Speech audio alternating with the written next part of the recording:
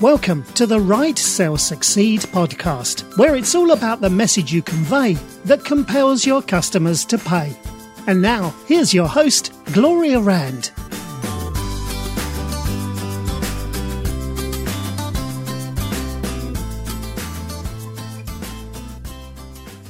Welcome to Write, Sell, Succeed. I am Gloria Rand, your host for this podcast, and I'm so glad you joined me today.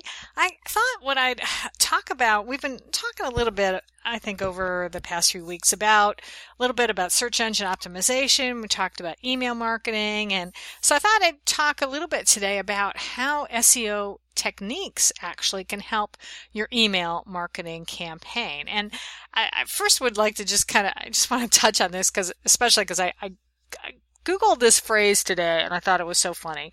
There's another new article. Email is dead. Okay. If you Google email is dead, it's like over 1 billion results. And there was an article somebody posted in June saying, "Oh, email is dead. No, messaging is so much better." Oh, baloney. I'm sorry. People still use email. I check my email every day, and I know tons of people who do as well. And not to mention, then you get the other one. SEO is dead. You see all these articles saying, "Oh, SEO is dead." Yeah, right. I don't think so. SEO is always going to be an important way to communicate with the search engines. And in the case of email, this is, again, as I said, it's the one channel your audience accesses regularly.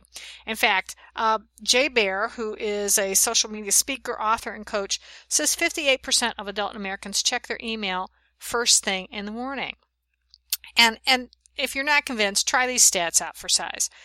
82% of consumers open emails from companies, according to Litmus, and there were, as of 2013, there were 3.6 billion email accounts, and by next year, 2016, that number is supposed to be 4.3 billion. So let's face it, folks are still using email, okay?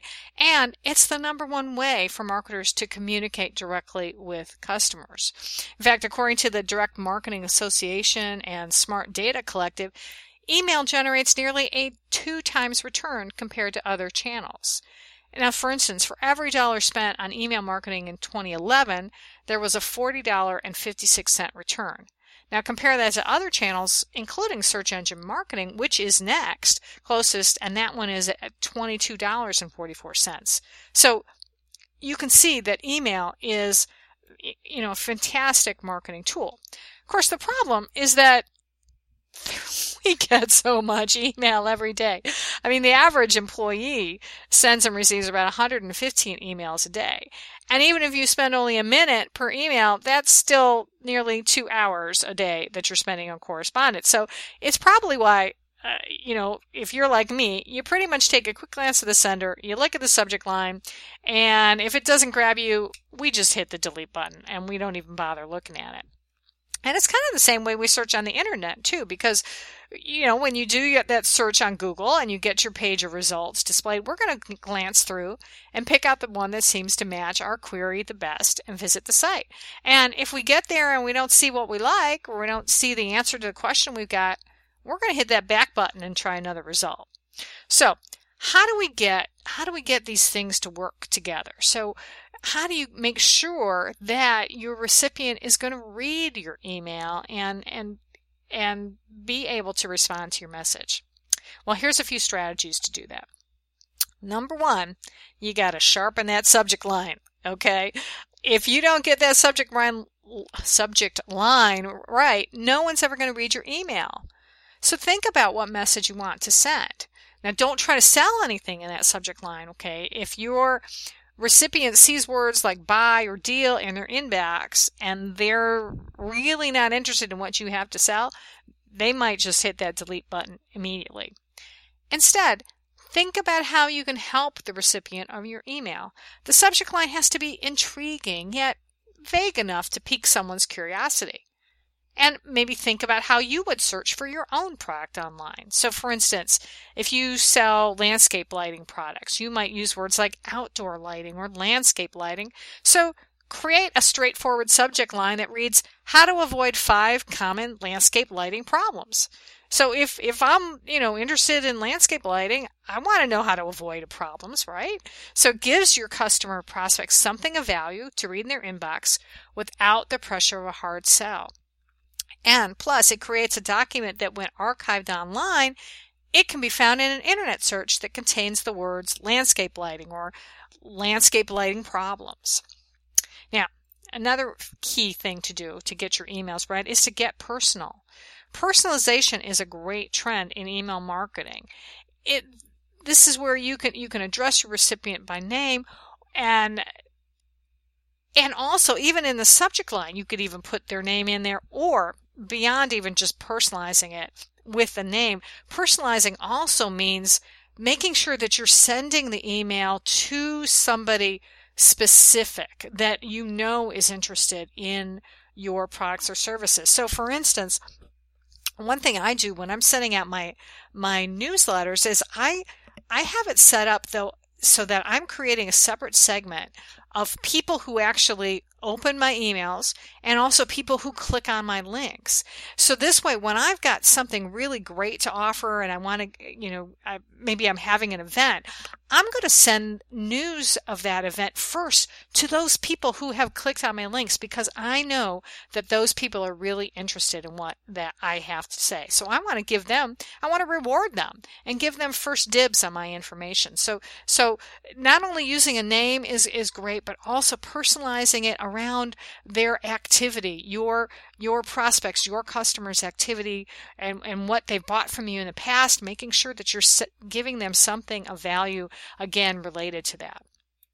Now, third thing I want to mention is that keywords are key. Many people use folders to sort their email. So if your message gets tossed into one of these read later folders, make it easy to get found by including keywords in that subject line. And actually even in the body of it as well, because I know I've done this, is that, when I'm trying to find I know somebody sent me an email about something or other, or it had to do with MailChimp or the website, I'm going to use that keyword and search in my mail folder, and then that message is going to pop back up. So once you created this list of keywords, add them into your email in a way that's natural. Keep SEO best practices in mind because they work. Now, but don't stuff those words. You don't want to have keyword stuffing either. Okay, another thing to do: get strategic about links. As I mentioned, this is why I have a segment of my newsletter list called clickers, and it's for everyone who has clicked on a link in my email. Because again, when you have this is going to increase your chance of being found via search. And make sure that you're using phrases like, click here for more information about outdoor lighting or something like that. And that's going to help you as well. Finally, the last point is to archive your emails. When you create good quality messages that contain those keyword-rich subject lines, links, and content, let people find that content later by storing them online in an email archive. Your prospects and customers can then do a keyword search and find those relevant email messages. And link the archive to your website so prospects can see what you offer. And also, if you include a sign-up form on your main archive site, which you should, you might even pick up some new email subscribers from people who have been conducting simple online searches. So remember, when you conduct an email marketing campaign, make sure you read messages that you send messages, I should say, that you would read yourself. Because there's no sense going to all that work crafting a marketing message only to discover that no one's read it. So sharing tips and strategies that are relevant to your prospects and your customers are greatly going to increase your chances of making the sale. Okay, so keep that in mind. Please keep that in mind. All right. And if you have any comments or questions about this, you can please hit me up on Twitter. My username is @GloriaRand, and use the hashtag WriteSellSucceed, and that's spelled WRITE, Sell Succeed. And that way I'll know that you listen to this podcast, and that's how you found me. And also, if you would be so kind as to leave a review for me on iTunes or Stitcher Radio, and make sure that you subscribe to this podcast, because that way you will not miss any future episodes. So that is going to do it for this time. I am Gloria Rand, wishing all of you peace, love, and prosperity. Thanks for listening to the Write, Sell, Succeed podcast. Want more information? Visit gloriarand.com. And don't forget to follow Gloria on Twitter @GloriaRand. Let Gloria know you're listening. Use the hashtag WriteSellSucceed.